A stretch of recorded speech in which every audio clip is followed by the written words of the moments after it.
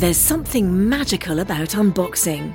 When you unbox BritBox, you uncover a world of British entertainment. Stream the UK's most brilliant series, including new and upcoming seasons of Shetland, Father Brown and Death in Paradise. Plus new originals like Payback, Irving Welsh's Crime and Archie, the story of Hollywood's greatest leading man, Cary Grant. Unbox BritBox and escape to the best of British TV. Stream with a free trial at BritBox.com.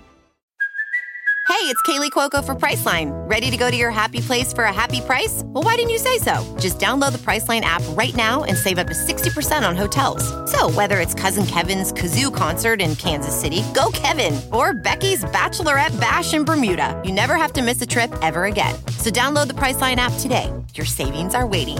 Go to your happy place for a happy price. Go to your happy price, Priceline. Hey, Heather. Hey, Matt. Hey, Nick. I think this is going to be a good episode, but admittedly, this topic is a little random. Yeah. It's random. A little random, It's a little random. That's okay. Yeah, the internet likes random. I mean, I'm sure I'll gripe about it later, but right now, I'm down. Okay. Yeah, they're going to love it. Speaking of random, I mean, this is random, but I've been developing a little side project, a little video game of my own. Hey, Nick, look at you. That's You're- great. Yeah. You're dipping your toes back into the water. That's great, Nick. That's great. that world. Yeah. It's awesome. It's called it's Labor of Love. It's called Big the Cat Fucks a Speedboat.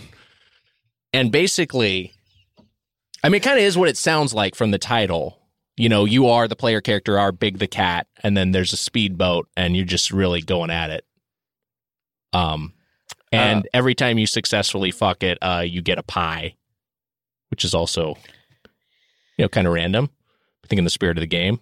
In fact, the type of pie is randomized. Sometimes it's lemon meringue. Sometimes it's a Dutch apple. Nick, you're a wise man. Thank you. You're a wise man. Thank you. And I believe in you. I understand that you understand the world. Who is this game for? Yeah, that's sort of my big question. Because Big the Cat, yeah, an ancillary character in the Sonic universe. I mean, ancillary is a little harsh, but go on. Well, doesn't have his own game is what I'm saying. Not yet. Not until he gets his hands on that speedboat. And I know he's in Sonic Frontiers, he's fishing, so he's water adjacent. I just don't know, I don't know if Boat and Big the Cat is this is my only problem with it, is that I think it could be something else. Yeah, actively not looking for notes. I'm telling you what the game is. I guess maybe just walk us through a couple other things that maybe Big the Cat. The voice, so the Big the Cat, well, obviously we're trying to get the original voice actor. Well, TBD. The voice of the boat, the X-Files star David Duchovny. So that'll be fun. The voice of the boat? Yeah, I go to the same gym as Duchovny, and so I just I'll sometimes spot for him. And you must be the best spotter on earth. That dude's fucking shredded. He's jacked. Yeah, he's fucking huge. He's huge. And now I'm a little more interested in the game actually, because I like to know that a voice actor is jacked. Yeah, and I know that to be true of Mr. Duchovny, and he's kind of a horny guy. It's also because it's a horny game. He was in the Red Shoe Diaries, and you know what? Hey, it again, the whole theme here is random. Yeah. Here's another thing that seems random. It's a text adventure. What? There's no graphics. It's all text. It's a text adventure. Yeah. Okay. With some voicing. Nick, mm-hmm. I'm proud of you. It takes courage, wisdom, and power to see a vision like this through. Yeah. Yeah. Wow, thank you. We were being a little harsh before, but I think it's good that you made a video game where you have to read that Big the Cat from Sonic fucks a boat, voiced by David Duchovny. Yeah, that's good. I think that's good. Well, we all agree it's good. I think that's a good place to end things. Let's do a show. We rank fictional video game 3-dimensional objects via fictional video game 2-dimensional object as we craft our Triforce of Cubes this week on Get Played.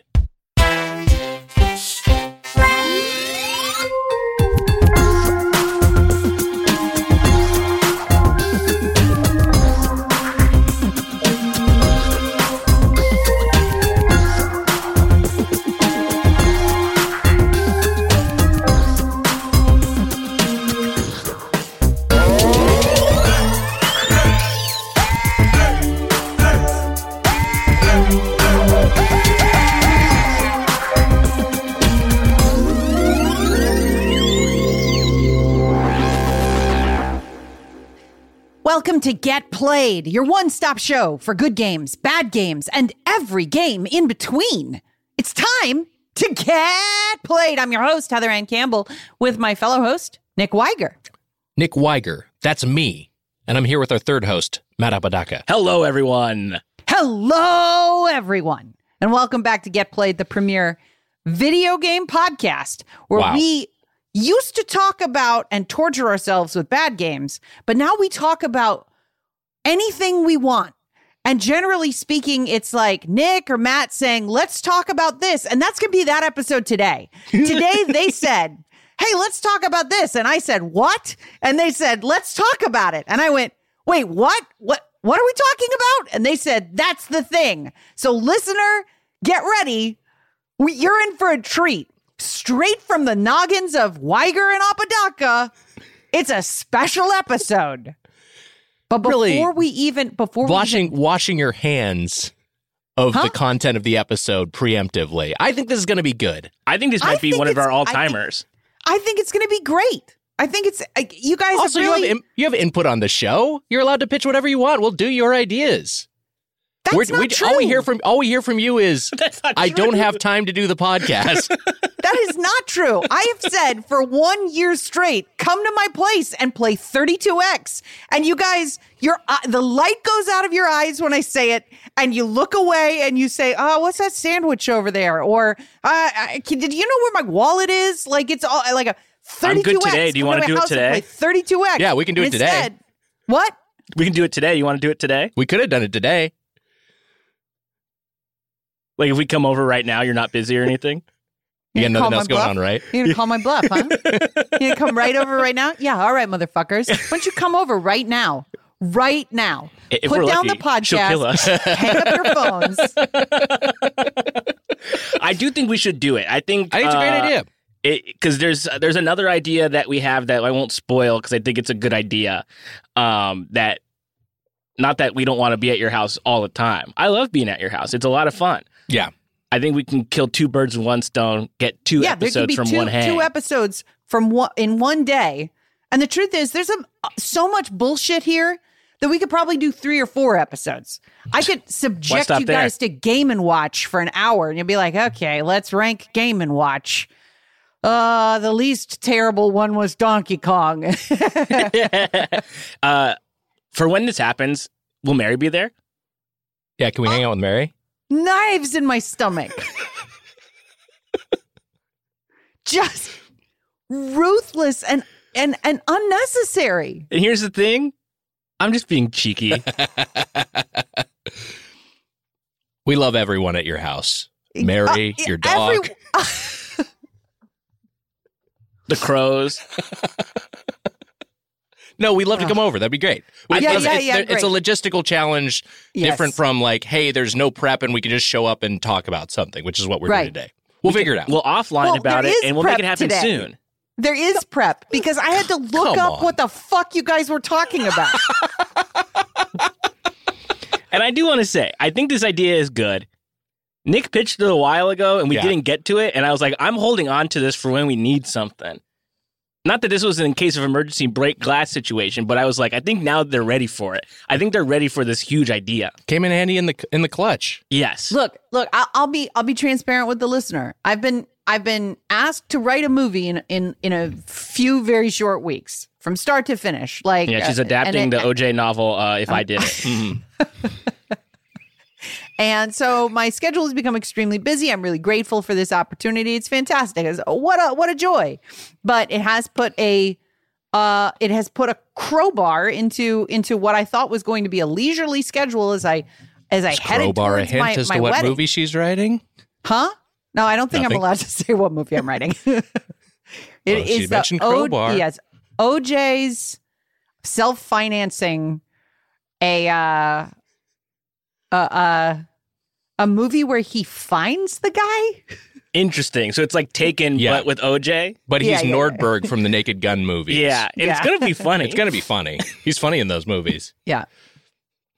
But yeah, that's the kind of, that's why Nick's like, well, I'm not the busy one. I don't know. It's been a fucking year. 32X, a year. come over and play Star Wars Arcade a year. I'll come down, do it anytime. I know. Nick will get off of his hammock that he has set up between two palm trees on his little island, and he'll come over to your house. It took Nick 3 months to get Matt and my Christmas gift for him. That's true. And the only reason he got it was because I brought it to him. I was like, okay, here you go. In the studio, which is where I'm at with Matt today. Yes. And Jordan. Jordan is here, does our engineering. That's true. And Heather, somewhere else. Yeah, that's... Just I don't like the. Just I don't fucking like. Get her. Let me just say this. You started this. I want to. Fucking shitting on the premise for our episode up top. We're all friends and we all like each other. We really like each other. We're just having a laugh. You know how fun it is to just kind of take the piss with your pals for a little bit? It's super fun. It is fun. And if you're one of the Reddit commenters who is like, I can't stand Heather's tone. Matt and Nick are nice guys. Why she got to be so mad at them? Know that I've been smiling this entire time. And here's the thing. Shut the fuck up. Yeah. Smiling as if I'm hitting my own kneecap with a hammer. Just over and over. Smiling. I love that. We should go over to Heather's place and we should play some games and we should come up with some content. And then you guys should come over to my place and I'll show you some stuff. Oh, shit.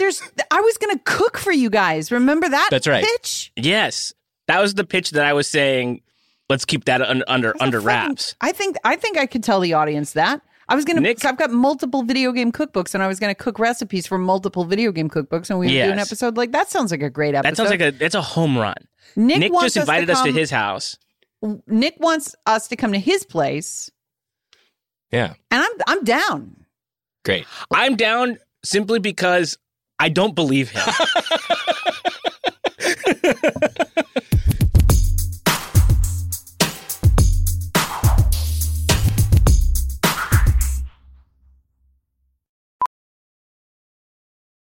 Professional welder Shayna Ford used VR training developed by ForgeFX to hone her skills as a welder. The more time that you spend practicing it, that's what separates a good welder from a great welder. VR training can help students like Shayna repeatedly practice specific skills. Virtual reality definitely helps because the more muscle memory that you have, the smoother your weld is. Explore more stories like Shayna's at meta.com/metaverseimpact.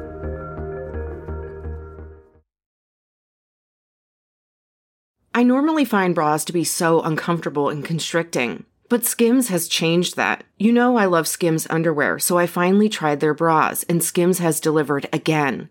Skims bras are worth the hype for the amazing shape and support they give, but what I wasn't expecting was how comfortable they are too. I've tried so many bras in the past, and the main issue that I have is that they weren't supportive enough, to the point where they felt slouchy. I love my Skims wireless form bra because it's so comfortable and supportive. The older I get, the more I care about actually being comfortable in what I wear every day. And with my wireless form bra, I no longer have to sacrifice my comfort for the support I need. Shop Skims bras at skims.com, now available in 62 sizes, 30A to 46H. Plus, get free shipping on all orders over $75. If you haven't yet, be sure to let them know we sent you.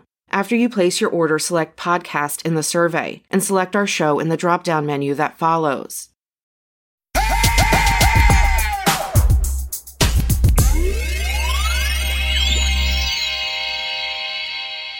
Can we switch topics real quick? And hey, this could have been the episode. I think this would have made you even more enraged. But a thing I've been getting in my YouTube algorithm, I don't know if this happened to either of you. Mm-hmm.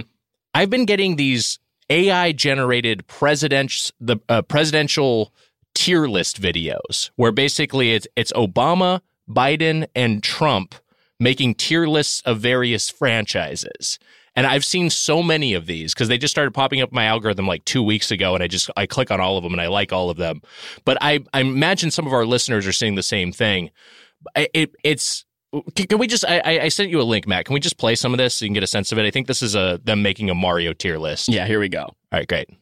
All right, you amateurs, let's rank the mainline Mario games. Bring it on, you pussies. All right, let's go chronological and start with Super Mario Bros. Does anyone even play this game outside of speedrunning? Here we go with this shit again. Joe, it's old as shit and boring. I think it's a low C tier. It's dog shit, Joe. Whoa, hold on, you dumbasses. This game is the classic Mario by which all others are measured. It's A tier for that reason alone. Joe, you dickhead. This game came out closer to World War II than to today. It's literally only good to one type of speed run, and there is no replayability. Get your head out of your geriatric ass. This game is B tier at best. Look at Mr. History Channel over here. Shut the fuck up, Donald. It's A tier quality. Wrong. Look, I don't think it's A tier, Joe. That's insane. I'm going to place it in B tier. I think that's stupid, but whatever. Wrong. Whatever, let's move on. SMB2 is a pretty obvious tier. We get it. We get it. What is life, man? That's truly, so fucked. It's truly insane, and it's, you know, like, look, this is the fun before we get society collapses. Yeah, collapses. Yeah. Because, this is, I was like, I'm shocked that I am actually entertained by this. It's fucking great. It's great. But then I was like, oh, man, we are one news cycle away from,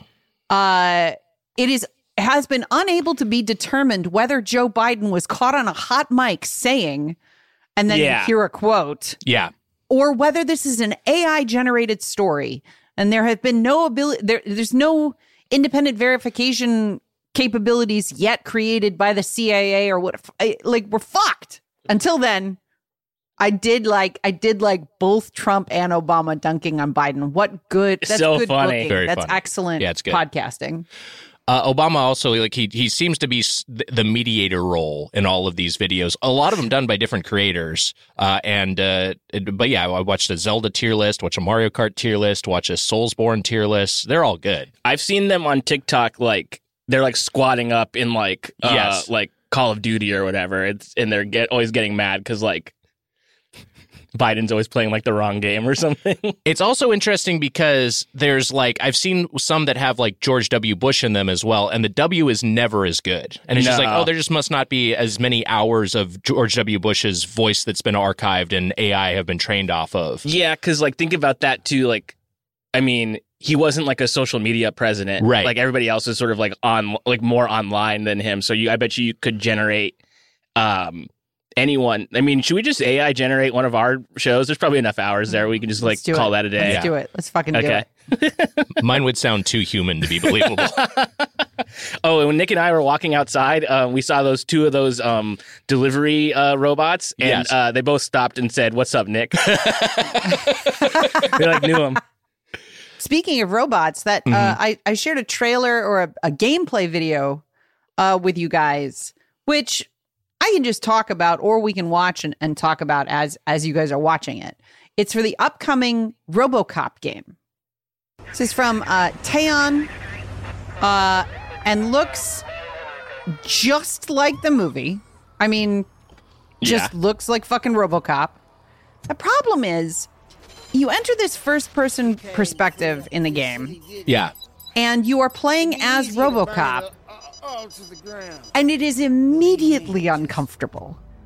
Like, you are walking around as a emotionless police officer in a dystopia that no longer looks like unlike our world. Right. Yeah. And eventually you are just killing people. Like you just start killing. I will take care of that. It's like, there are drugs in the basement? I'll take care of that. He goes down to the basement. I dropped my keys somewhere.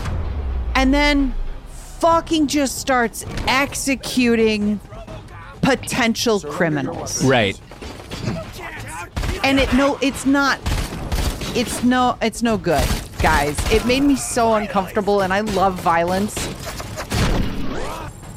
That's all. The power dynamic at play of just being law enforcement is it makes it feel like extra grim as you're mowing everyone down. You're not an underdog. You're an unstoppable killing machine who works on behalf of the authoritarian state.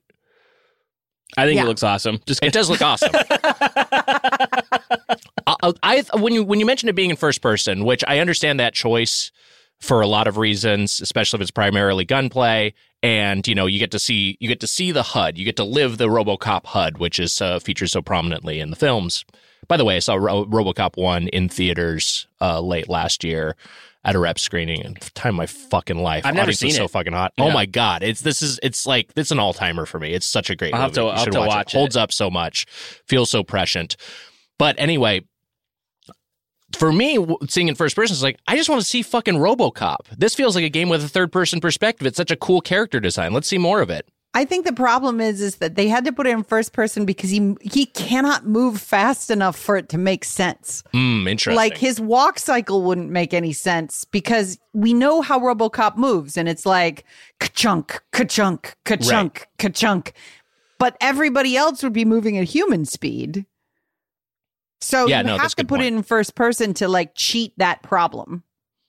Yeah. No, I understand why they might have decided on that from a design perspective, but I did miss seeing the guy. Yeah. Yeah. I hope I'm it's sure good. you'll see him in cutscenes. Sure. Murphy. The name's Murphy. Wife showering. Old house empty. What am I? Robopod. Well, look, we have a great topic we're going to get to. Great. Probably the best topic we've ever had. Yeah, great topic we're going to get to in a second. Legendary status. In the Triforce of episodes, this one is the Triforce of power. Barack, you dipshit. This episode is easily S tier. What the fuck are you talking about? This is B tier for sure. I could have watched the entire rest of that video. I watched a Pokemon one, and like I laughed so much, and then like there was another that was posted like 2 weeks ago, and then like last week the guy the whoever created it posted a part 2 because he's like, I wasn't expecting this to blow up and people wanted more, so here's part 2.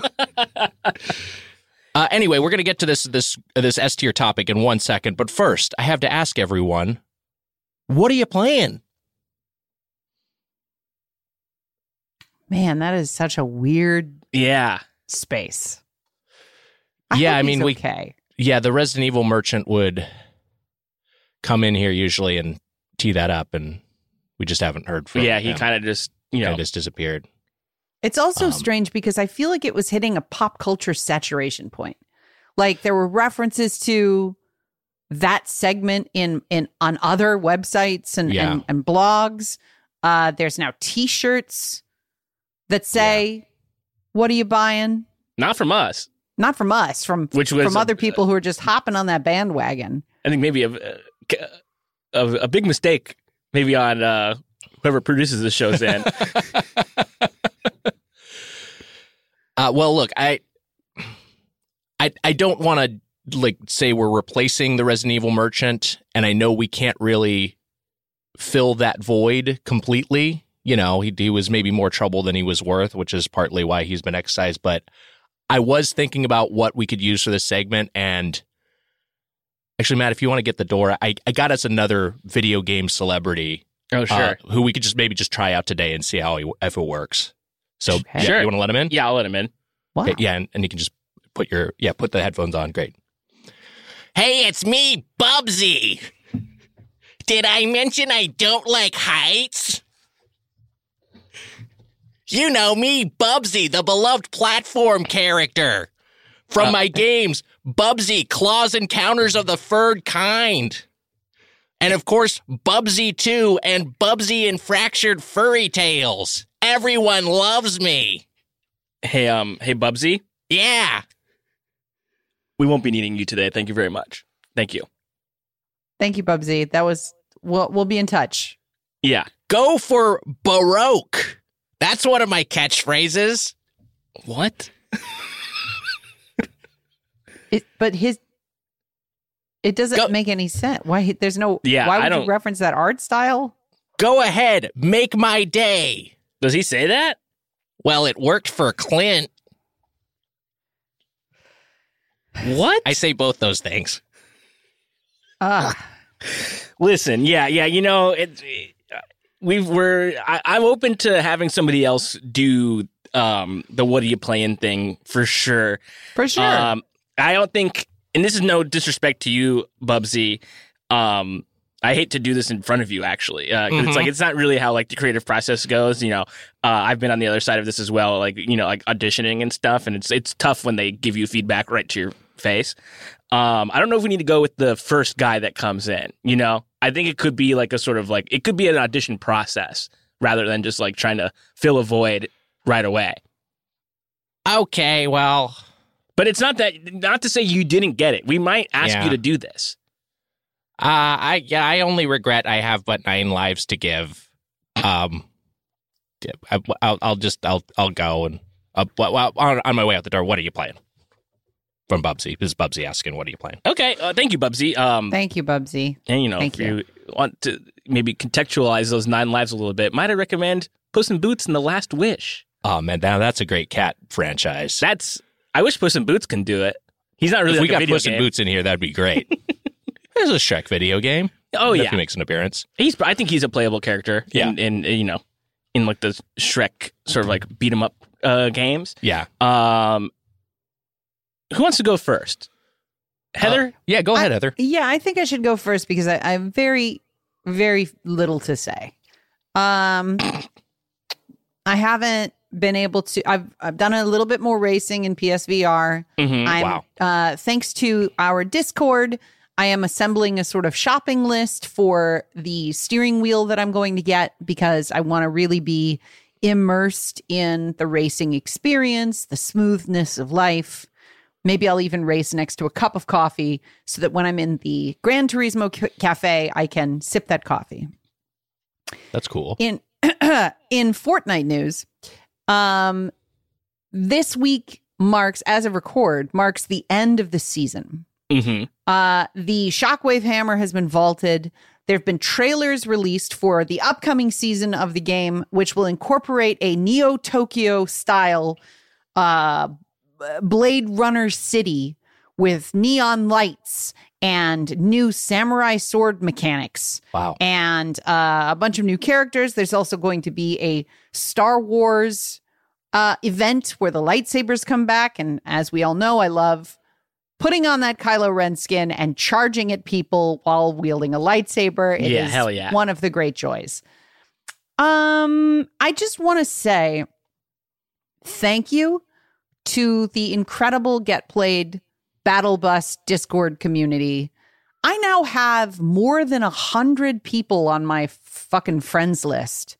Wow. My epic friends list. And it is because of the organization of a few members on that Discord. And every time I get 20 minutes to play, the chances of me playing with some of our listeners is really high. And I'm really, really grateful for that. It's been awesome. I can't wait to see what the next season holds. And to the haters who can't fucking stand me talking about Fortnite, oh well.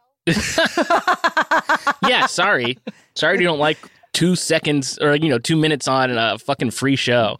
Yeah, especially on a game that I'm talking about shit that's it's not like I'm just like, oh, I dropped on the same house and I shot the same guys over and over again. Every week the game is changing. They're adding shit constantly. So it's a real pleasure, and I think a model of future video games. Like, this is what they wanted Valhalla. Ubisoft wanted Valhalla to be this, where it's constant events and like upgrades, but they don't have the narrative capacity to incorporate random crazy bullshit. Eren Yeager from Attack on Titan is going to be in the next season of Fortnite, along with Titans, potentially. That's fucking cool. Like, they're going to add a grappling mechanic for a short amount of time. All this stuff is just stuff I've seen leaked on Twitter. It's like, why wouldn't you play the every game? I love mayonnaise. I love mayonnaise too. Yeah, I mean, never hear me say a bad word about mayonnaise. Well, yeah, you eat it by the handful, but I like it at a normal amount. Yeah. Yeah, great. It's also what you were just saying, Heather. So many games are continuing to emulate this, and have also tried to emulate this, and we've seen things like with Halo Infinite or Avengers, the Square Enix Avengers game. I forget what the subtitle was. It's like those were the failings of those is that it's just like they have like kind of they can't limitations within the worlds that they've established or the world that they've licensed, you know, versus like Fortnite, they can do whatever. And it's just the whole thing of it is it doesn't make any sense at all. Fortnite is the Kingdom Hearts of shooters. Like, it's a bunch of shit that should not go together and does. And it's delightful as a result. Yeah. Like, the Terminator should never be pointing a gun at the head of Goku. Yeah. But there he is. Ariana Grande should never be hiding in a shrub from LeBron James.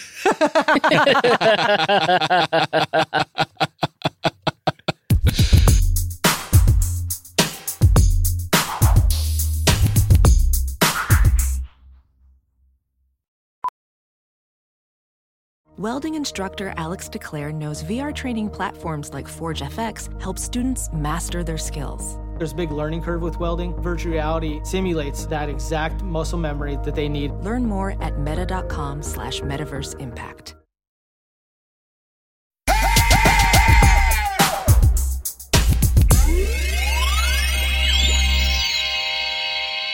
All right, you assholes, let's go ahead and rank all the weapons from Fortnite.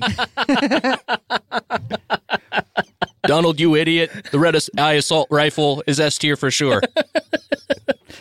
We're talking in a flat, unnaturally flat tone. That's so, yeah. Makes it funnier. Yeah. Yeah, very different for you. Matt, what are you playing? I'm still in Pokemon Black world on my Steam Deck, and I'm absolutely loving it. I encountered a Trubbish in battle the other day, Nicely Heather. done. And I was going to take a picture of the screen of my Steam Deck, but I decided it was too late at night to bother you with such a thing. I mean, I keep my shit on D&D when I'm sleeping. Oh, that's nice. Well, now that I know that, you can text get ready me for all night these long. crazy late night texts. I'll wake up at 5:30 in the morning, as one does, and I'll immediately see that I have 30 messages from you guys, and I'll make my morning. Oh wow, great! Wow. I'll start popping off in the late night. But I've been doing that, and I'm really loving that. I'm taking my time with it though, just because I'm in sort of a zone where I'm just bouncing between a bunch of stuff. Right? Mm-hmm. I got I'm playing our We Play You Play game, which I don't think we said at the top of the show. Meant to say that up top of the show. This month's We Play You Play is Metroid Prime Remastered, coming Monday, March 27th. Yeah. Thank you for the reminder. I'm playing that, and you know, I'll have more to say about that. But I have two big updates. First update was that I had to return a couple of things on Amazon. So I had an Amazon credit that I didn't know what to do with. Is this another opportunity for you to shit on Sonic Frontiers? Is that what this is? Is that what you're teeing up? No, that credit's long gone. I returned that and got credit for it. But I had credit that I was like, what do I do with this? I don't know if I need anything. I saw that Persona 5 Royal for Switch was like on sale. It was like $40. Okay, oh, hell yeah. Okay.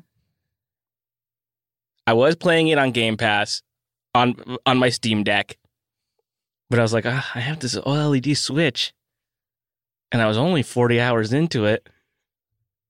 I double dipped, baby. I got it. Yeah. And I started it again. Alpha move. And I'm playing that again, just like in little spurts. I'm not in a rush, you know, because I've experienced quite a bit of it. I'm not in a rush to finish this thing. I forgot how fun the beginning of the game. It's so good because like you don't spend a lot of time in the beginning of the game because it's like, you know, it's just the beginning. But I'd experienced it already, and by the time we talked about it, I had been like 40, you know, almost 50 hours into it. It's delightful. It's so great. Just like when you're meeting all these characters for the first time and stuff. It's just it rules. It's so good, and it looks great on the OLED Switch. And I also double dipped for something on Steam Deck because this was the lowest price I've seen it at. And it was Red Dead Redemption 2. And that's maybe one of my all-time favorite just games. I love it so much. And like when it goes on sale, I imagine you bought it through the Steam store playing it on Steam Deck. When it's gone on Steam sale, it's been like it gets like $10 off, maybe $20 off. But I saw it like I think it was like $19. That's the cheapest I've ever seen it. Yeah, so that's what I was like. Okay, now I'll double dip. I thought about it previously because I was like, oh, it'd be cool to have this on Steam Deck, just to have this as a portable option. I don't know how portable it is because I think you have to be logged into the fucking Rockstar launcher or whatever. Yeah. But I'm not sure. Yeah, I'm not sure if you have to be constantly online to be playing it. But it was too good of a deal to pass up. It took all day to install to my Steam Deck because it's it's a massive game. It was 100, almost 130 gigs, taking up the remaining space on my Steam Deck. And it took forever, and I finally was like, I got a hardwire connection into my router, and it still from there took almost 3 hours to complete. Wow. But I'm looking forward to getting on horseback, maybe picking up some bounties, and just letting my freak flag fly, and being a cowboy. I love being a cowboy. Yeehaw, giddy up, etc. Cowboy's playing a great a cowboy genre. game always makes me hungry. You like stew, huh? Stew, you like stew? Bacon on a cast iron pan. I love stew. Oof. I'm big on beans. Yeah, all of Give me it. them beans. Cowboy food's pretty good. Yeah, it's all because think about it. I mean, they're hunting, right? So it's like they're gonna eat whatever they're hunting, and it's gonna be good. Those cowboys know how to eat, and I commend them for it. Yeah. But Nick, what are you playing? Before we move on, one of the most shocking statistics about the Wild West and Old West to me is that it maybe lasted 20 years. Yeah, that is interesting to think about. Not a long period of time, no. It's like 2002 to now. Yeah. It's like the period of time when you might be in the Old West. Yeah. Well, that's what I loved about the first Red Dead Redemption was that you get to sort of toward the end of the game and you just see a fucking car and you're like, what the fuck's going on here? It's not like a new car, but it's like one of the first cars and you're just sort of like, I've been driving around on a fucking horse this whole time. They've been cars just further away. Yeah. So it's basically like the Wild West lasted for as long as the run of It's Always Sunny in Philadelphia. It's like a very strangely short amount of time. I just looked it up. The archetypical Old West period is cited by historians to have occurred between the end of the Civil War in 1865 and the 1890 U.S. Census. So that's the iconic Old West period, and that's 25 years. A quarter century, yeah. That's nothing. Let's bring it back. Yeah. Wait, what? Let's bring it back. Let's bring it back. Okay. It's coming back. Why not? It'll come back. I've been playing a couple of things. First off, I'll just touch on Sekiro again. I've been reading some books on I love self-help books. It's one of my indulgences. It's they are for me what trashy romance novels are for some other people. I know they're not really all that helpful, but I just I enjoy reading them. And I've read a few that there's this new movement and kind of an anti-productivity sort of approach to self-help, which is that we become so productivity is obsessed that there's now an emphasis on just fucking just take the days as they come. Don't feel like you have to schedule out every hour you have and just do whatever the fuck you want. Do something that's fun for you. But one thing that I did pick up that I did find useful is if it's something that you enjoy doing or want to do, instead of giving yourself a skill you want to work on, instead of giving yourself a target amount of time to do for a minimum, have a target amount of time to do as a maximum. And that in and of itself, that restriction is kind of freeing and means that you can kind of whatever, you don't feel like you have to hit a goal. Rather, you feel okay, I have this little window of time that is set aside for this thing. And I've been doing this with Sekiro because it is a game that is it can be. I'm a patient gamer. I'm a persistent gamer, but it is still a game that can be frustrating. So I just kind of give myself 1 hour per day to play this game, and however far I make it, that's kind of where I call it quits. And it's been working really well for this. And I feel like I'm making steady progress. And sometimes I'm oh wow, I did pretty well in that hour. Anyway. some observations I've had as I've been playing more of this game. Too many Shinobi prosthetics. Some of them, I feel like they don't really have their place, or they're too specialized, or too situational. Not to give From a note, but I kind of feel like Umbrella's cool, shurikens are cool, but some of the stuff it's just too much. But one thing that I realize is, like, in terms of why does this game feel so differently than Dark Souls or Elden Ring? And obviously the emphasis on parrying, his approach to dodging is a huge part of it, but I don't know why it took me so long for me to zero in on this. No stamina bar. There's no stamina. Oh. And so, yeah, you can just run as much as you want. You feel free to flee and dash around. And it does make you, when you embrace it, like, hey, I can just sort of, there's a thing that's like stamina, which is posture, but that comes from mistiming deflections or from taking block damage, basically. Your posture can ultimately be staggered, but stamina, in the sense of just like you just get exhausted from normal actions, that doesn't really exist. And that also, in terms of letting yourself escape from battle, it also lets you just relentlessly pursue opponents, which sometimes is a way, if you're doing that, you can really beat the shit out of somebody, which is very satisfying. So yeah, when I just kind of crystallized, like, oh yeah, there's no stamina bar, I don't know why it took me so long to just make that very simple observation. A thing I do really like, another thing, and this is an early game thing that you learn and that you kind of use throughout, but it's a thing I really like, and it's a mechanic I haven't really seen in the same sort of way in too many other games. You can wall jump in Sekiro, but you don't have to change directions. It's not like you usually when you wall jump off a surface in a traditionally it's orthogonal. You go in the opposite direction, and you can kind of jump between things. And this game does have that, but also you can jump towards a wall and then use your motion. It's very unnatural physically, but who gives a shit, because it plays great, just to propel yourself directly upward. So I do really like that, and I do really appreciate the choices they made. I don't know. It's a fucking extremely fun game and extremely satisfying, and I'm just chipping away at it an hour a day. This other game I played on stream, Late Shift. This is an FMV game developed by or published by Wales Interactive, who does a lot of these. Welsh developer, obviously. I thought this was a lot of fun to stream. It's got really impressive production values for an FMV game. Like, it's just kind of like, oh wow, some time has passed, and they really have some budgets for these things. Pretty good acting. I think the writing is a little trying too hard to be Guy Ritchie, but it's basically like, it's a British heist, or Welsh, whatever. It's a Welsh like sort of heist scenario where you're a parking valet. Your player character is a parking valet, and then you get kind of inadvertently looped into carrying out a heist for an artifact, and the narrative just proceeds through there. And you've got all these sorts of choices that you make, and that's what makes it at all interactive. I don't know. I really enjoyed it. I just will say, like, there's a thing, and I think a lot of it comes from Telltale games where critical choices are like there's a timer, and I kind of just feel like these games, I don't know, I'd like to have a toggle to turn the timer off.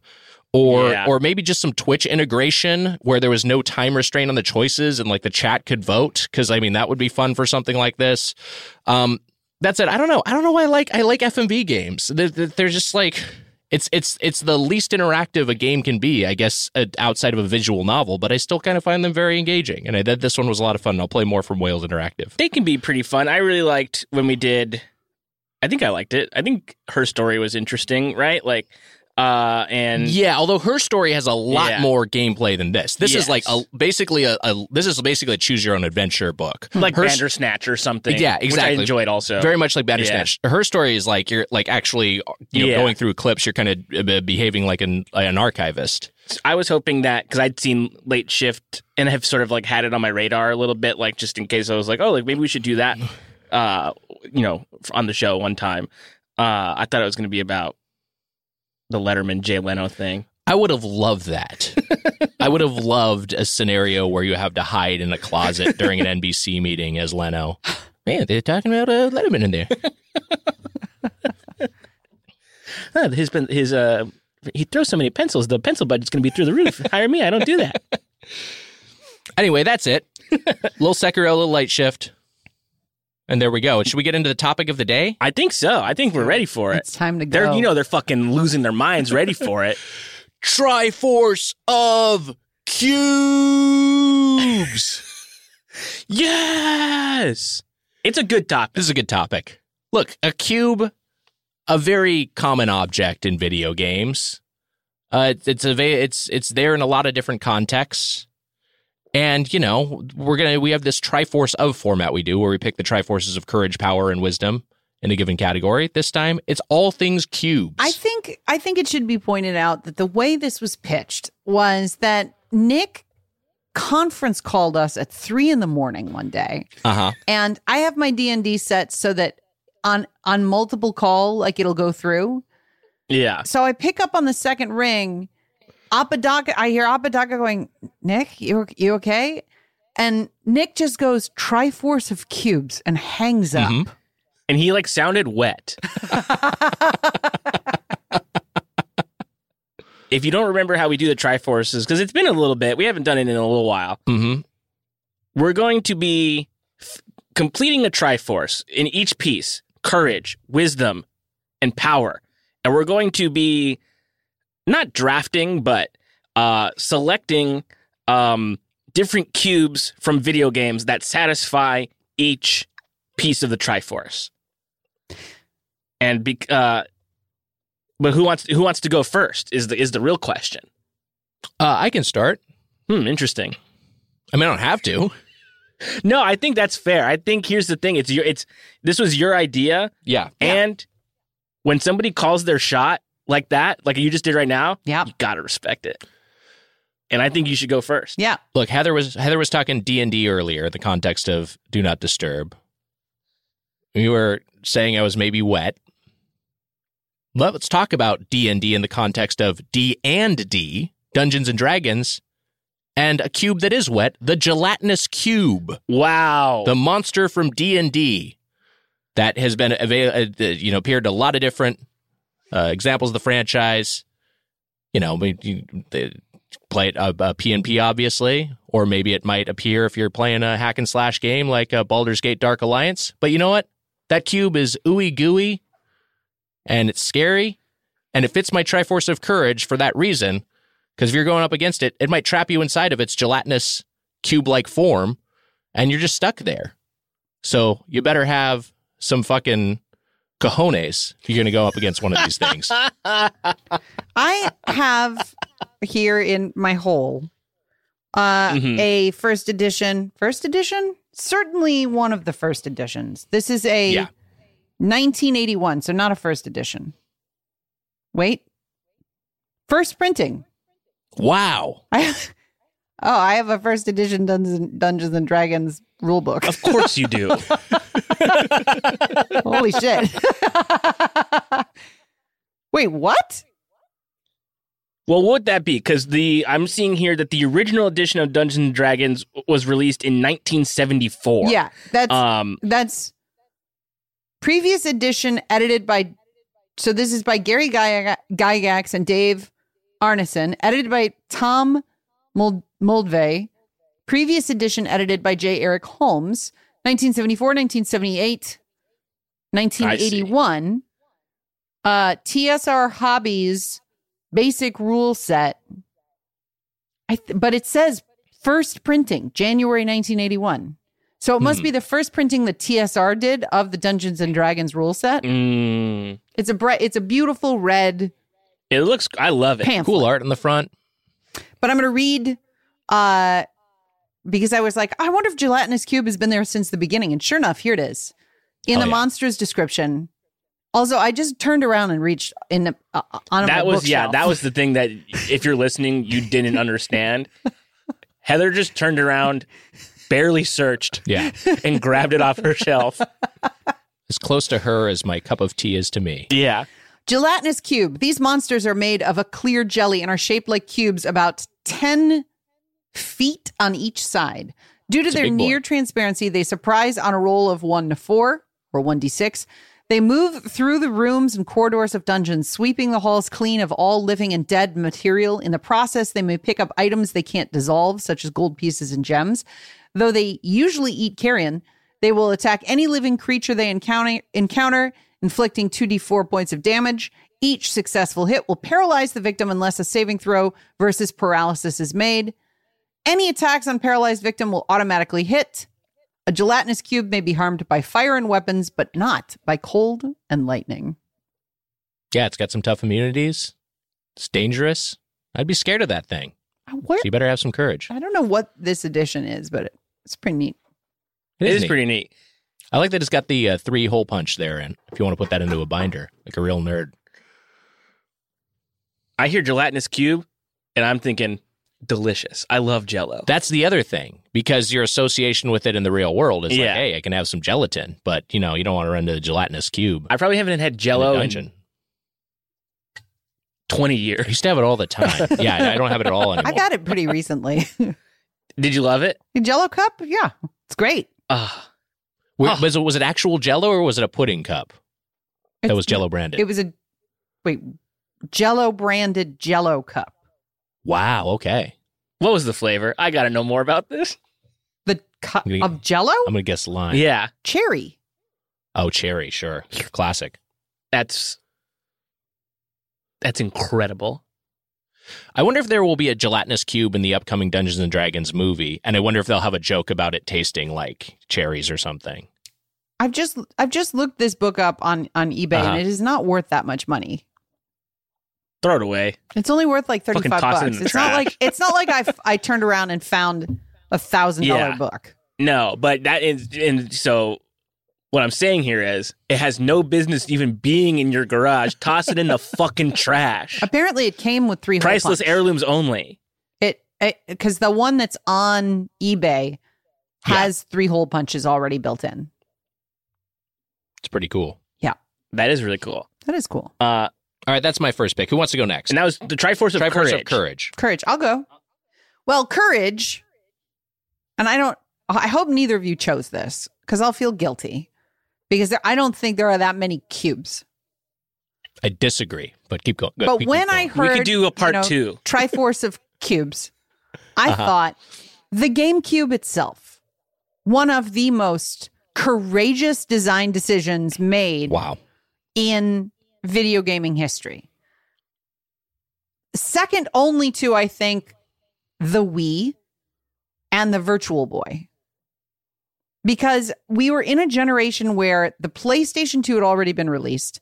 It could play DVDs, and Nintendo was like, nope, we are following in the metaphorical, allegorical path of the cartridge, and we are going to create a disc that you cannot burn so that people can't just drop these little, you can't just buy these mini discs. And they released a cube and everyone was like, what the fuck is this? And yet the GameCube did not fail. Mario Kart Double Dash, Resident Evil 4, Smash Brothers, all on this fucking cube. And then my personal favorite, the Game Boy Advance add-on, which you could snap into the bottom of the GameCube, allowing it to retain its shape as a cube, just a larger cube. So you made the cube bigger, and then you could put Game Boy Advance games in it and play them on your TV. I love the GameCube. And that's my Triforce of Courage choice for Triforce of Cubes is GameCube. I love this pick. This actually was going to be my Triforce of Power for my entries, but that's okay. I have a backup. But one thing I did pull up for this, and Matt, if we can play this, is the GameCube startup sound, which prominently features a cube.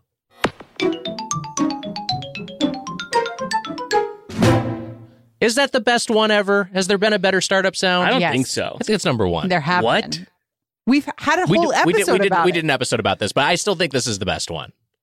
It's a What do you like? Great. You like the original PlayStation 3 startup sound? What was your pick? I forget. Oh my God, I love that sound. That's so, it's so audacious.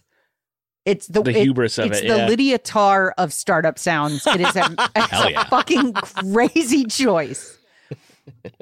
But I think that the absolute best is still the original PlayStation. It's so good. It's a good one.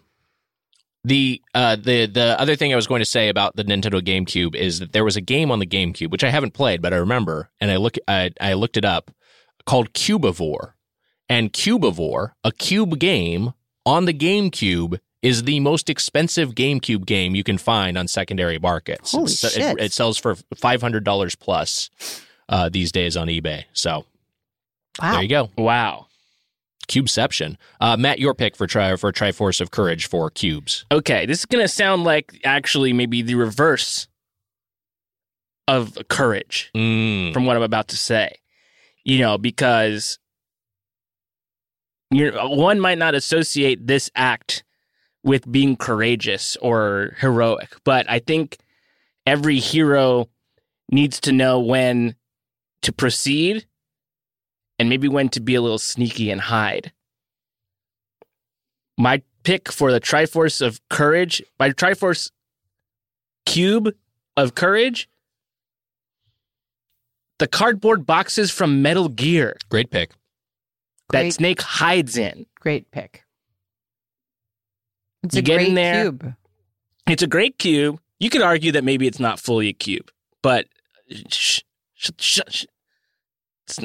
a cube. It's a cube. It's a cube. Every box is a cube. Yeah. You get in there, the soldiers or whoever defending the Shagohod don't recognize you because you're in a cube. You're in a little box, hiding. And then they might get, huh?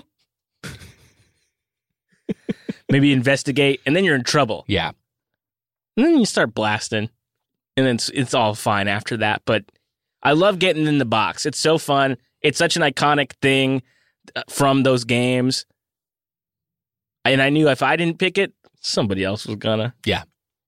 Great choice. It's also it makes a small cameo in a Death Stranding trailer. Yes. That's right. And it appears with him, I feel like it's in Smash Brothers. Like when Snake pops up in there, he's in the box, it's great. It's just like I don't know, like when they eventually make this Metal Gear Solid movie, he's going to get in a fucking box. It'd be insane if he didn't get in a box. Well, I hope so. I hope they don't do a cop-out joke of just kind of like Snake, get in the box. I was like, really? You know, I mean, I think that's a kind of like rug pull thing they would do of like that's not realistic, so we're not going to do it. We'll just we'll take the piss out of it. I want the game in the same way that like Psycho Mantis fucks with you in the game. I want Psycho Mantis to potentially kill an audience member watching this fucking movie. The game should the film should break the fourth wall. Yeah, like, it should show like someone playing the game on a PlayStation. Someone is playing the movie on, like, that's what we're watching is someone playing a game of the movie. It's gonna be so great if they do it. Yeah. If they do it right. Credits roll at minute 4. Yeah.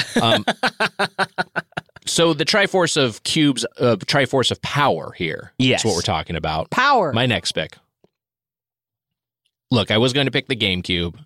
Savvy move by Heather to snipe it. So I'm going to go with my backup. What is more powerful as a force than love? I mean, really, it's what we're doing it all for, right? Is that something you read, or do you know that? That's something I've heard. For the love motivates people, connects them. Yeah. Empires have fallen because of love. Yep. Cultures have risen because of love. Yep. Legacies endure because of the power of love. And you know what? One cube in particular signifies love. I'm speaking, of course, of the weighted companion cube from the Portal series. Wow. A great pick. A fantastic pick. Yep. Iconic cube. It's a powerful image when you have to incinerate the cube, when you're forced to. Yeah. Yeah. That's powerful. It has a power over you as the user, as the player. You find this thing, and you feel a connection to it. You do? That's the power of love. I think you do. That's the power of cubes. Wait, I thought that the companion cube was a joke about how you don't feel any connection to a cube. But I think as a result, you do have a connection to the cube. And I think that's we see that played out in people buying like plushies of the cube. People love the cube. It's an instantly iconic shape. So it's in all of gaming. It's an irony on top of an irony. I think so. I think people do. GLaDOS is like, hey, you like things. Why don't you like this cube? And then you're like, I don't give a shit about this. And then you throw it in an incinerator and you're like, okay. But then you start to develop this meta narrative about having actually cared about the cube. So then you buy a plushie of it. Could be. I also will say my initial reaction when I played through Portal for the first time is I have this cube with the hearts on it. It's called the Weighted Companion Cube. I feel a little bit bad putting that in the incinerator.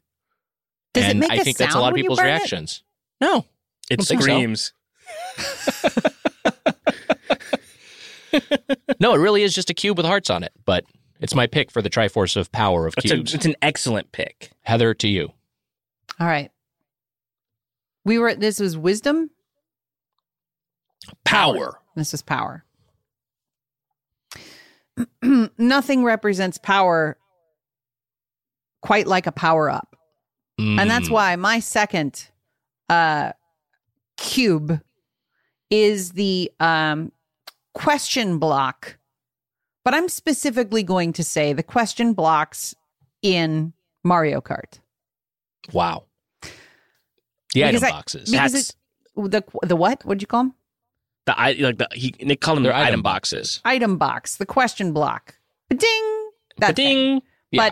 But the Mario Kart version, because I'm not sure that I think, like in Super Mario Bros, is the cube a cube, or is it a flat panel because you exist on a 2-dimensional space? Who knows? Well, in the 3D Marios, I think it is a cube. And in the modern 2D Marios too, they have depth. I buy it as a 2D representation of 3D. Do you guys think that they're the same item? Yes. I do. Yes. I think for the exercise, yes, but in practice, absolutely not. Right, because you just drive. I think of them as different. You drive your car through the item box, and it's effectively a ghost. And that's what I was going to say. Yeah. Yeah. But when you punch the question block, the item box in Mario Bros, they resist you. Yes. I thought you were asking if the question block in 3D Marios is the same as the question block in 2D Marios. If you're asking if between Mario Kart and mainline Marios, then I would say no, they're not the same. But they're probably manufactured by the same company. Sure. Because they've got the same logo. The Riddler's logo. Anyway, I'm choosing the Mario Kart question block cube, item box, whatever you want to fucking call it, as my cube of power here in Triforce of Cubes. And it's the block which exclusively determines the fate of the race. Yeah. Because absolutely. Yeah. The rubber band mechanics of Mario Kart games are such that you can constantly gain speed on a first player. The person in first place is artificially slowed by the game itself, and the people in last place are artificially sped up. There's a higher top speed on the map itself if you're in last place. So the only control you actually have is the randomized element of the question block. Mm-hmm. Of course, there's the blue shell, which takes out whoever's in first, though it is, in rare occasion, can be dodged. There's the banana peel, the red shell, the homing shell, the green shell, which is an untargeted random shell. You've got, latter day power-ups like the lightning bolt, which shrinks everybody. You've got a bunch of coins I think you can fucking get. I don't remember what those do. Mushrooms that make you go fast. Yeah. You can ink somebody with a blooper. It is an excellent cube and one that provides you with power. That's why it is my cube of power in the Triforce of Cubes. Matt, you're up. Wow. Can I tell you what, because my girlfriend doesn't play a lot of video games, but she does play Mario Kart with me sometimes. So she doesn't have a lot of language for like what certain things are in video games. So when we're playing Mario Kart, when she sees those blocks coming up, she's like, "Oh, good, my toys." She calls them toys. That's cute. It's really cute. I like that. I love personal shorthand for game stuff. Yeah. I love that. It's so funny. Yeah. She's like, "Oh, I didn't get any good toys, or I missed the toys." It makes me laugh every time. It's great. My Triforce of Power, my cube for the Triforce of Power. Maybe one of the earliest cubes in games. This is a cube that, can make or break a good run. Now, speaking of, the square piece from Tetris. Wow. Ooh. Yeah. Huh. Nobody was thinking about that, huh? Yeah. Interesting, because you're all thinking about, the L shapes. Sure. The line, perhaps, or the one, the one that goes like that. Yeah. Matt just made sort of like a lightning bolt motion. But that square, that block, that cube comes in clutch. Sometimes it could be a detriment to a good run. You might only have space for a specific piece that you need, and you're going to have to start building further out that way. But sometimes it slots right in there, and it clears your, 2 rows or whatever. Then you can keep building. I love that little guy. Sometimes I feel like he's mostly yellow. I feel like I see him as yellow a lot.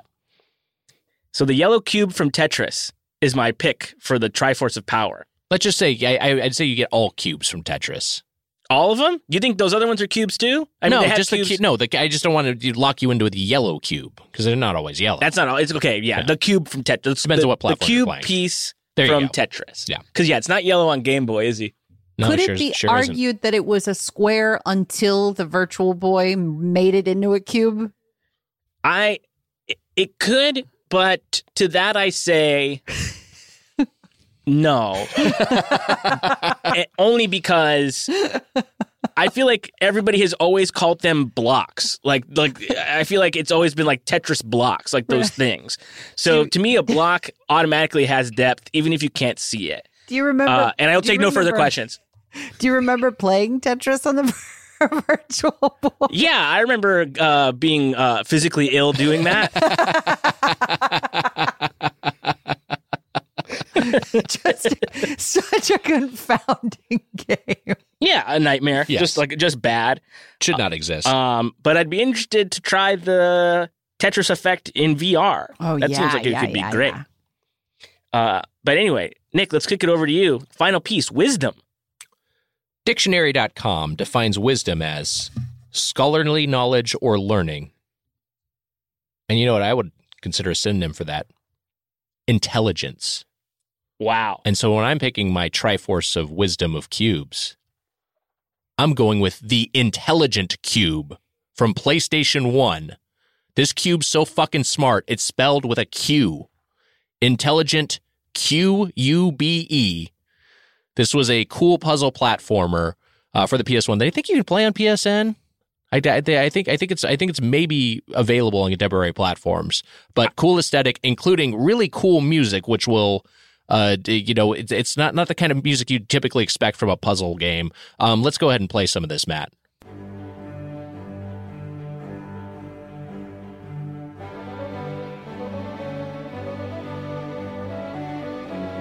Interesting.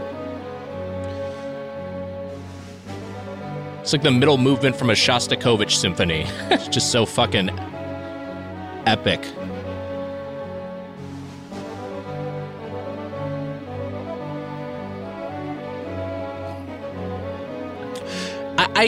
Not a great comparison, but a more contemporary game that you can kind of compare this to. It doesn't have the story or the horniness, but just in terms of kind of how it plays, very vaguely a Catherine, which we covered on the podcast. Like a lot, like it's kind of it's like a puzzle platformer game with a character, and it's unique and cool, and it certainly fits the Triforce of Wisdom of cubes. Intelligent Cube. Nice. Our final selection from me it answers a question of wisdom, because this is let's try again. I mean, you can keep what I just said, but it's clear that I was like having a mild aneurysm while I was speaking. Take off the Virtual Boy. The best selling system of all time demonstrates a strength of wisdom that few other consoles can achieve. But embedded in that system, default, without putting in a disc, are a set of cubes. On every startup screen, you would begin your journey into a PlayStation 2 game by seeing cubes. But what some players didn't realize is that those cubes changed shape and stacked atop one another based on the number of games you played and the length of time you played them. So over the course of the life of the PlayStation 2, those cubes were changing in response to you. And that is wisdom. Wow. Why don't we start? Incredible. Why don't we start the PS2 right now, right here on this show?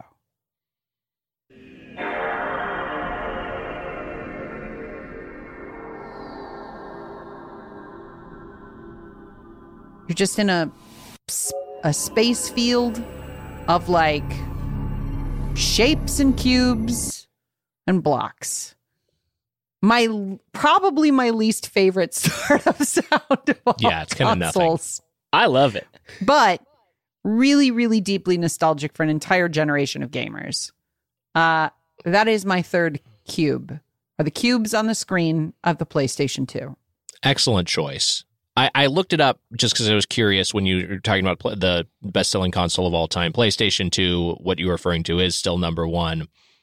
Switch is kind of, not quite nipping at its heels, but it's coming up, and I wonder if Nintendo is not going to release a new console until Switch overtakes PlayStation 2. I wonder if they kind of have that as an internal corporate goal.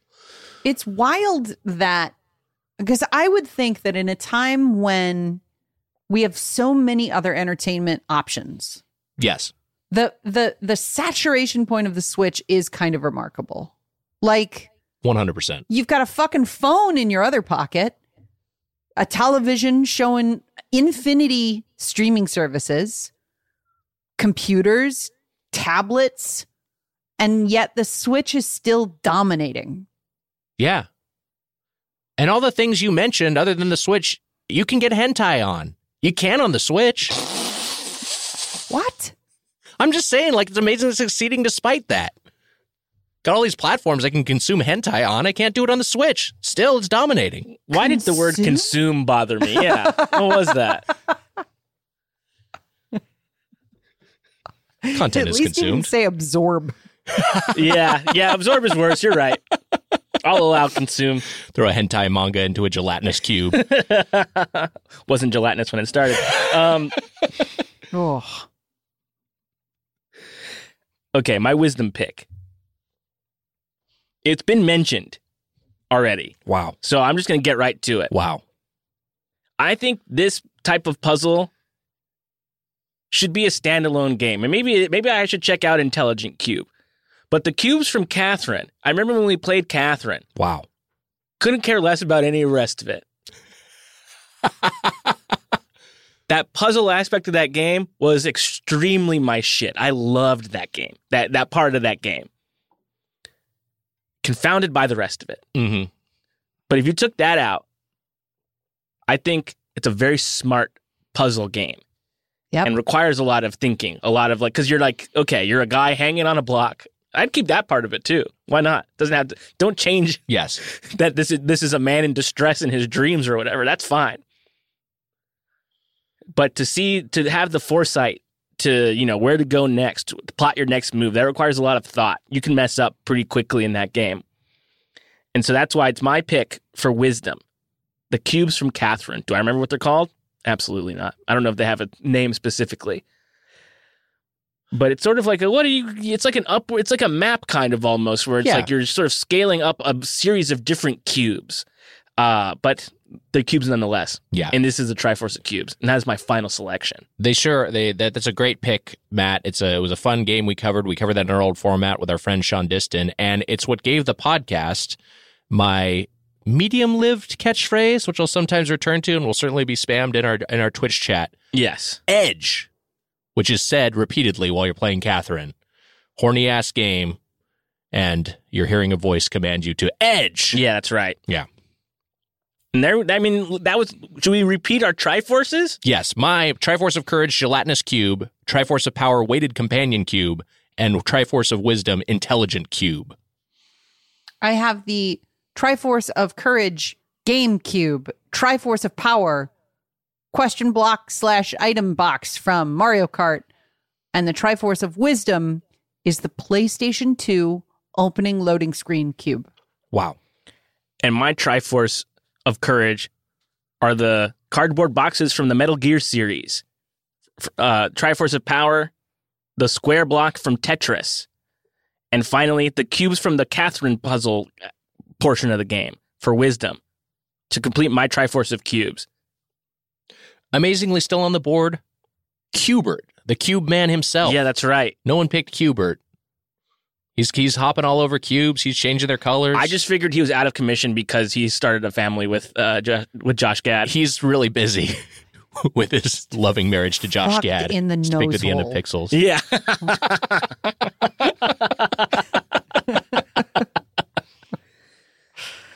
Hey, that was the Triforce of Cubes. That's right. Not to give ourselves praise, but I thought that was a fucking home run. I thought it was a fucking blast. I loved it, and I loved being really surprised. a lot of my picks got picked, Yeah. But there's no reason we couldn't do a part 2 of this. Yeah, we'll do a part 2 for sure. Oh my God. Hey, speaking of cubes, it's time for a different sort of cube, the question block. All right. I'm going to kick us off with a voicemail. Wow. And if you're a fucking podhead like the rest of us, you might know who this is. Hey guys, Chef Kevin here. I'm a big fan of the show, and I listen every Sunday night when it drops.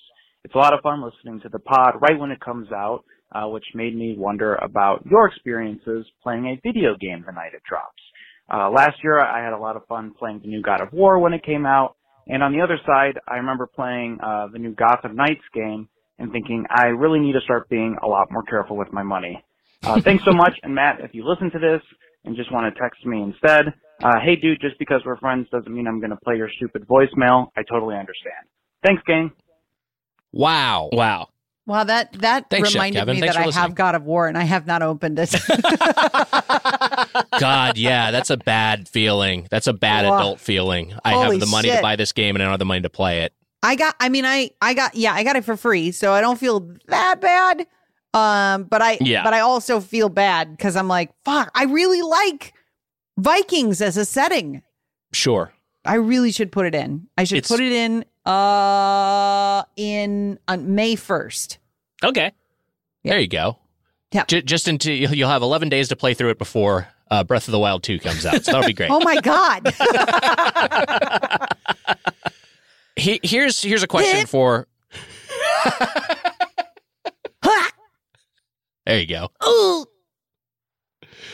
Here's a question for everyone. What do you like better, Viking or cowboy? Viking. Fucking Viking right away, man. Viking. That's really tough because that's older than cowboy. Yeah. Cowboy's like closer to space than it is old if you think about it in those terms. Yeah, you do like space more than old. Yes, but you also like the ocean.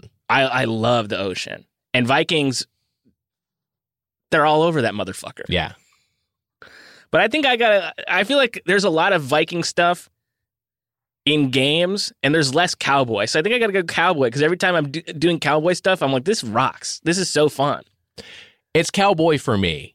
I think a lot of it is that just, I'm like Matt, I grew up in Southern California, so in proximity to a lot of the desert landscapes that are depicted in the Old West.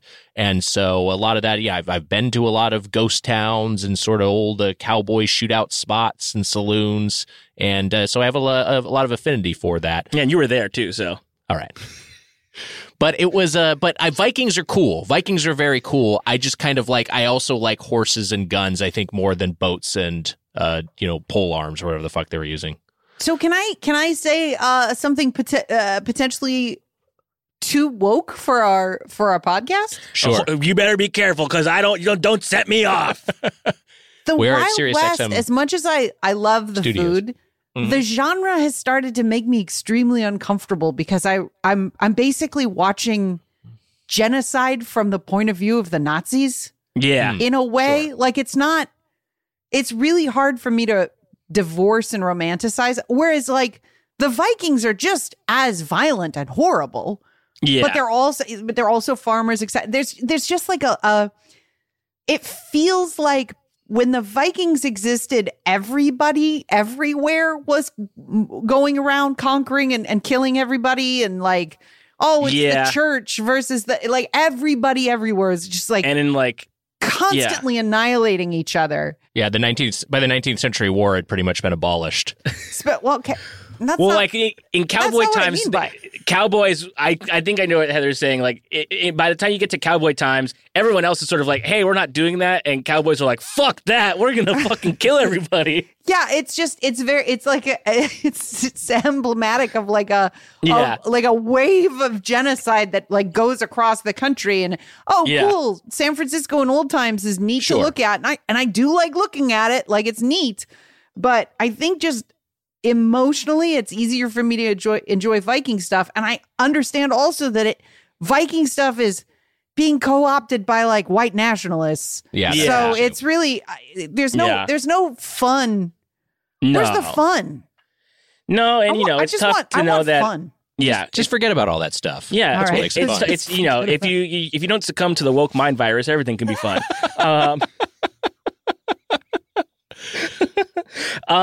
How about we read some? Wait, we didn't. I didn't get a response. We didn't respond to the question. Which was, sorry. Yeah, Chef Kevin. Games that were times we played a game when it just came out. For me, I'm really, really glad we all played Elden Ring as soon as it came out. Yes. Because a lot of times, look, gaming is an extraordinarily expensive hobby, especially if you're playing things new upon release. And one way you can make it budget friendly is just fucking wait for Red Dead Redemption 2 to go on Steam sale for $19, 5 years after it releases. But you can do that you can game on a budget if you're willing to be a few years behind or even a generation behind. Mm-hmm. This very more expensive hobby, this extremely expensive hobby, you can make a lot more palatable to your wallet. But it is really fun to be engaged in the zeitgeist when something that's huge and is making a massive cultural impact is on the scene. And so I still like a game like Elden Ring is like, this is so big, I have to play this right away. And Breath of the Wild, Tears of the Kingdom, when that releases on May 12th, I'm going to be playing that immediately. Yes. Because I want to be part of that conversation and be able to absorb all the memes or whatever. So I say generally, yes, I these days I reserve it for just absolutely massive titles. Mm-hmm. Back in the day, I do remember getting Final Fantasy VIII at launch and playing the shit out of that right away because Final Fantasy, I played previous Final Fantasy entries, but Final Fantasy VIII was the first one I was like day one on, and because Final Fantasy VII, I bought a PlayStation to play, so it was a little bit after it released. Final Fantasy VIII, I was like, this is coming out. I think it came out the same day as the Dreamcast. Does that sound correct, Heather? I think that was probably, was Sony's counter programming to the Dreamcast launch, and very successful and. Very successfully so, and I just played the shit out of that immediately and had the time of my fucking life. I remember because the way we did this on the show, we covered Left Behind, The Last of Us DLC right before The Last of Us 2 dropped, and I hadn't finished the original The Last of Us. Yes, so I played through Left Behind, and I think we recorded the Left Behind episode on like Last of Us 2 Eve, basically. And I was able to just go straight into the Last of Us 2 from recording, basically. Yeah. And I remember being like, this feels so good. This is like, I was just, also the pandemic had started. So it was just like a fucking like, just dark time in general. Sure. So I was already wallowing in that. But that felt really good, like just to be in on that and like play through that pretty quickly. And also like I buy a lot of physical games now, but like when Animal Crossing came out, similar time. That's a great one. I was so happy to be playing Animal Crossing as it was brand new with everybody else in my friend group and people that I wasn't even that close with. Like just playing Animal Crossing together was great, was a perfect thing to be doing, and I loved doing that. non-gamers that I like kind of knew. Yeah. I was like visiting their islands and like they were playing and they had playing the shit out of this game. That was a great moment. Heather, do you have one? Did you say one? I have nostalgia for those times already. It was 3 years ago. Strange time. Yeah. There's so many games I've played on drop. Last of Us Part 2. Naturally.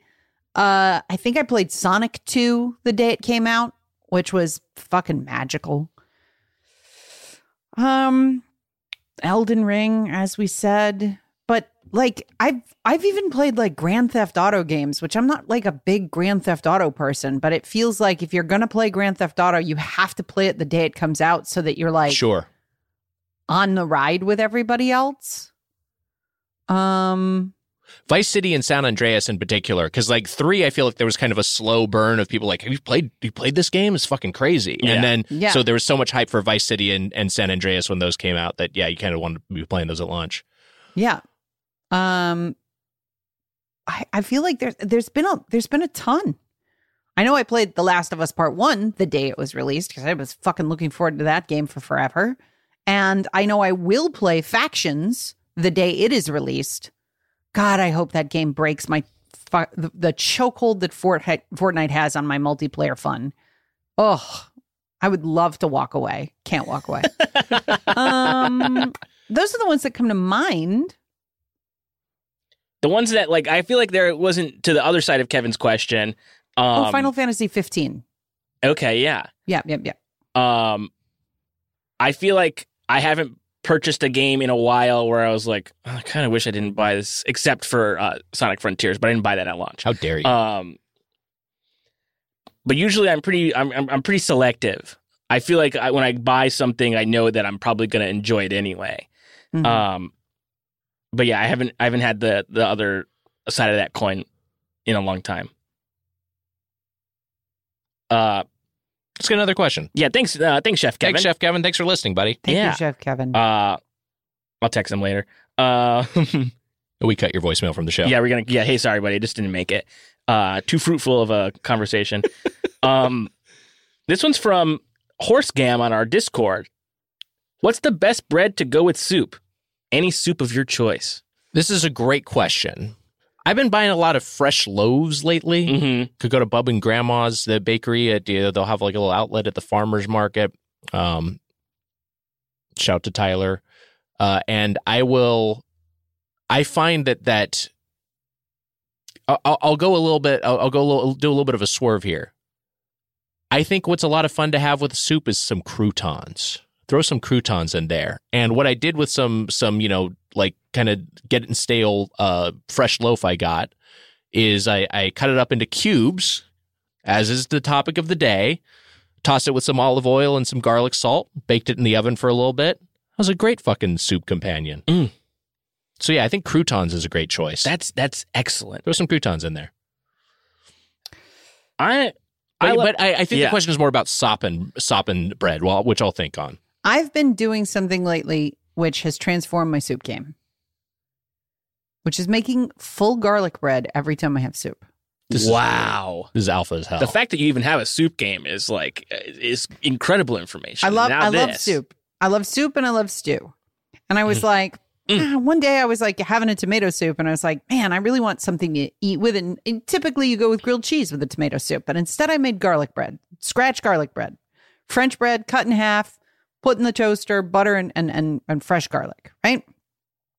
And I have one of those, not toaster like vertical toaster, a horizontal toaster. Yeah. And then I was like, I bet this would be pretty good with a chicken noodle soup.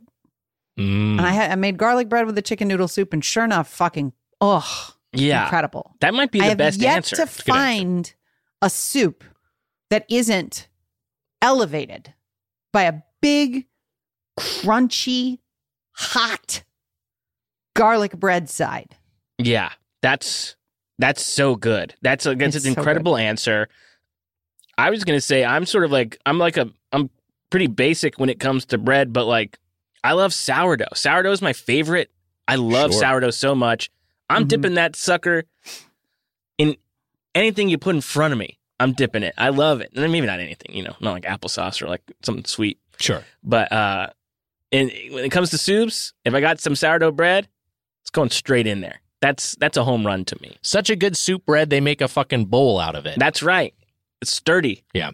To give a more bready answer, I will say that, not that they necessarily are known for their soups, although they have some decent soups on their menu, but as a soppin bread, that brown bread you get from Cheesecake Factory. Oh. Get yourself a little cup of soup, and you got some of that bread on the table that hot and fresh to soak it up. I love the Cheesecake Factory. It's so fucking good. Matt, if you ever want to go after a record. Yeah, I'm 100% down. Yeah, we should go to the Cheesecake Factory. Heather, do you want to go to the Cheesecake Factory after a record someday?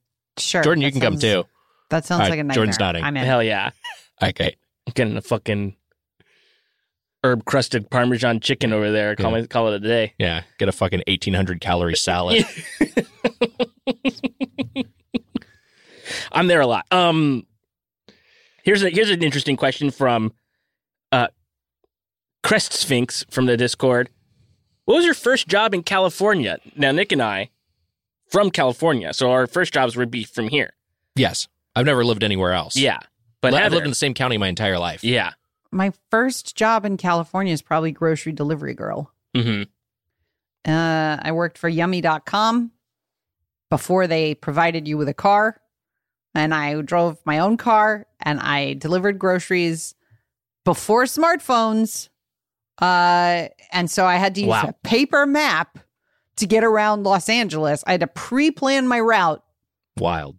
And going up to the hills to deliver groceries to rich people in the hills with a paper map, finding like Wonder Vista, Yellow Sun Drive, like fucking like finding that shit, like Pacific View, getting the groceries to those people's homes and then being tipped sometimes negative cents was defining moments in my young life. So grocery delivery girl.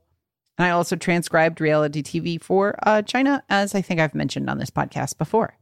One thing, and this speaks to your character, Heather, you have paid it forward on the sense of now when you get delivery, I know you're an extra generous tipper. Holy shit. I make everybody... I would like to believe, because having come from Yummy and now ordering Yummy, I tip them the way that I wish that I had been tipped.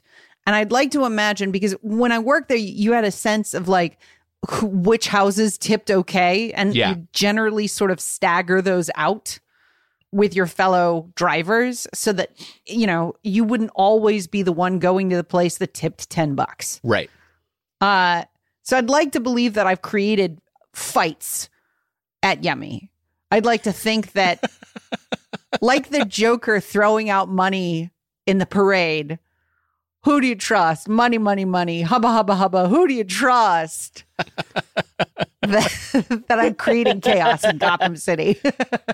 Man, the 80s were a horrible time for, like society and for the economy and to really sort of set the table for the bifurcation of wealth in this country and the empowerment of corporations. But movies, like they were mainstream entertainments like RoboCop and the Tim Burton Batman that explicitly commented on that. That's still like hold up to this day.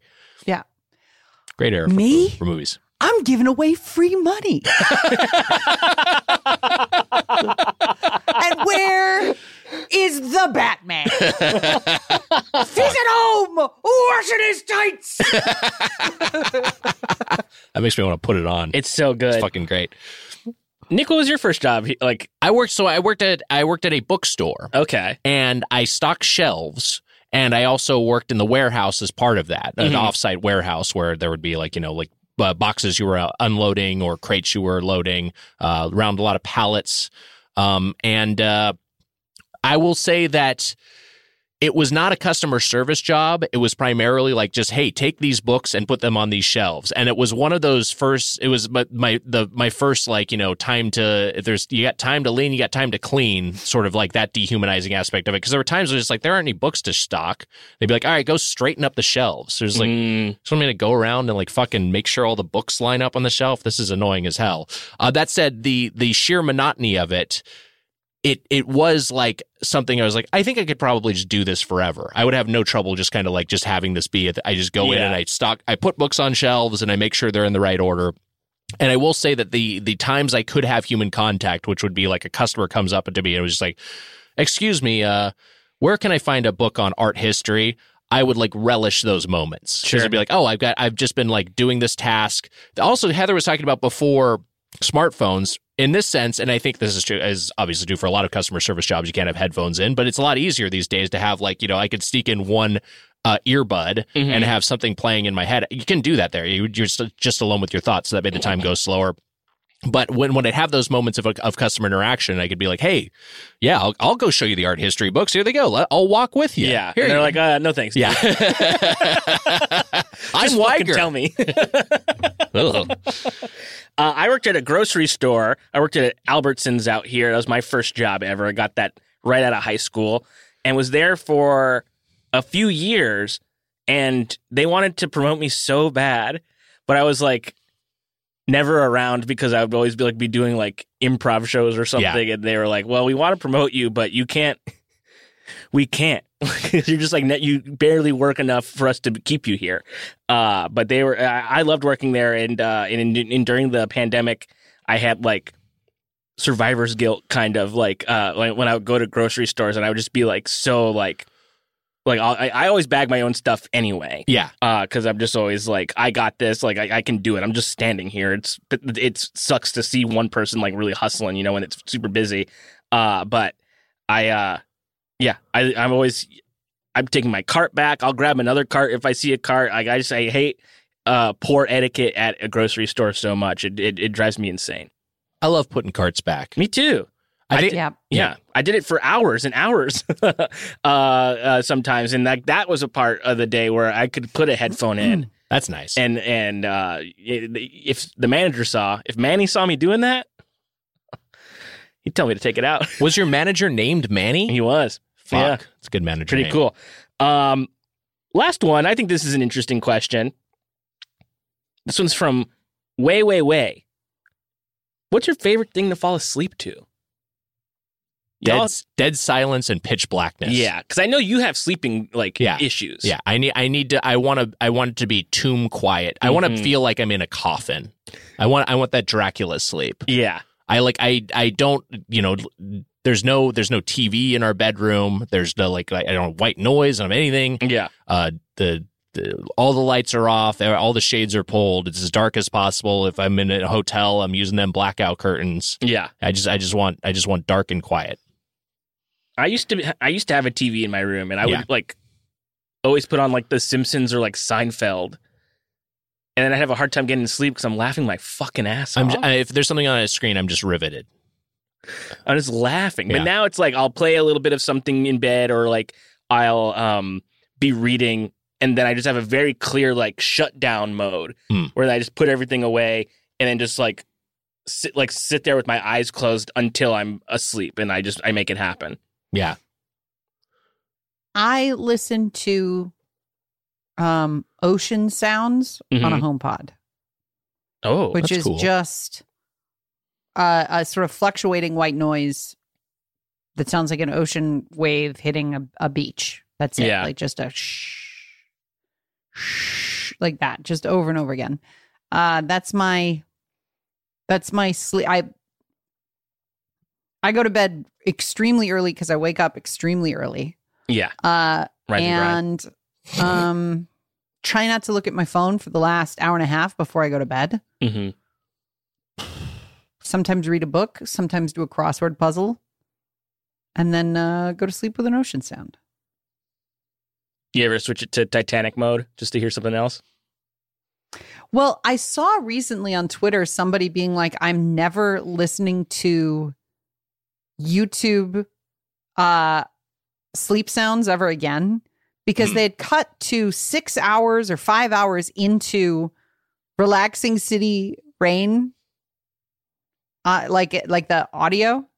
And then in the background of the city, you hear, oh no, God, no. Oh, bang, bang, Christ. bang, bang, bang, bang. Ah, oh, God. And then you hear a car crash. Wow. And I was like, that is a sinister prank. Because nobody's going to know it exists until you've listened to like 4 or 5 hours of rain sounds. Yeah. Yeah, that's cruel. It's pretty cruel. Yeah.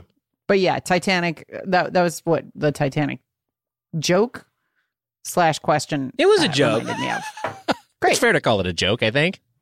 Yeah, that's fair. Nobody has to laugh at a joke for it to be a joke. You know what I mean? True. Like, you can still... You know, I think I might start falling asleep, too. All right, Barack, let's go ahead and put Red Shell in A tier. Of course you'd like Red Shell in A tier, Sleepy Joe. Honestly, the way culture is right now, if that's not a fucking TV show by the end of this year, I'll be livid. 3 AI presidents arguing over video games. More entertaining than this show. Yeah. Amazing. Hey, that's this week's Get Played. Links to our social media are in the episode description. Shout out to Jordan Duffy, Jordan K. Duffy on Instagram, who does our engineering. Check out our paywalled show, Get Animated, as well. Heather, we're watching Blue Lock still. We're on episode 7 and 8 of Blue Lock. It is a fantastic show. If you like anime, watch along. If you don't like anime, it's still a pretty good time.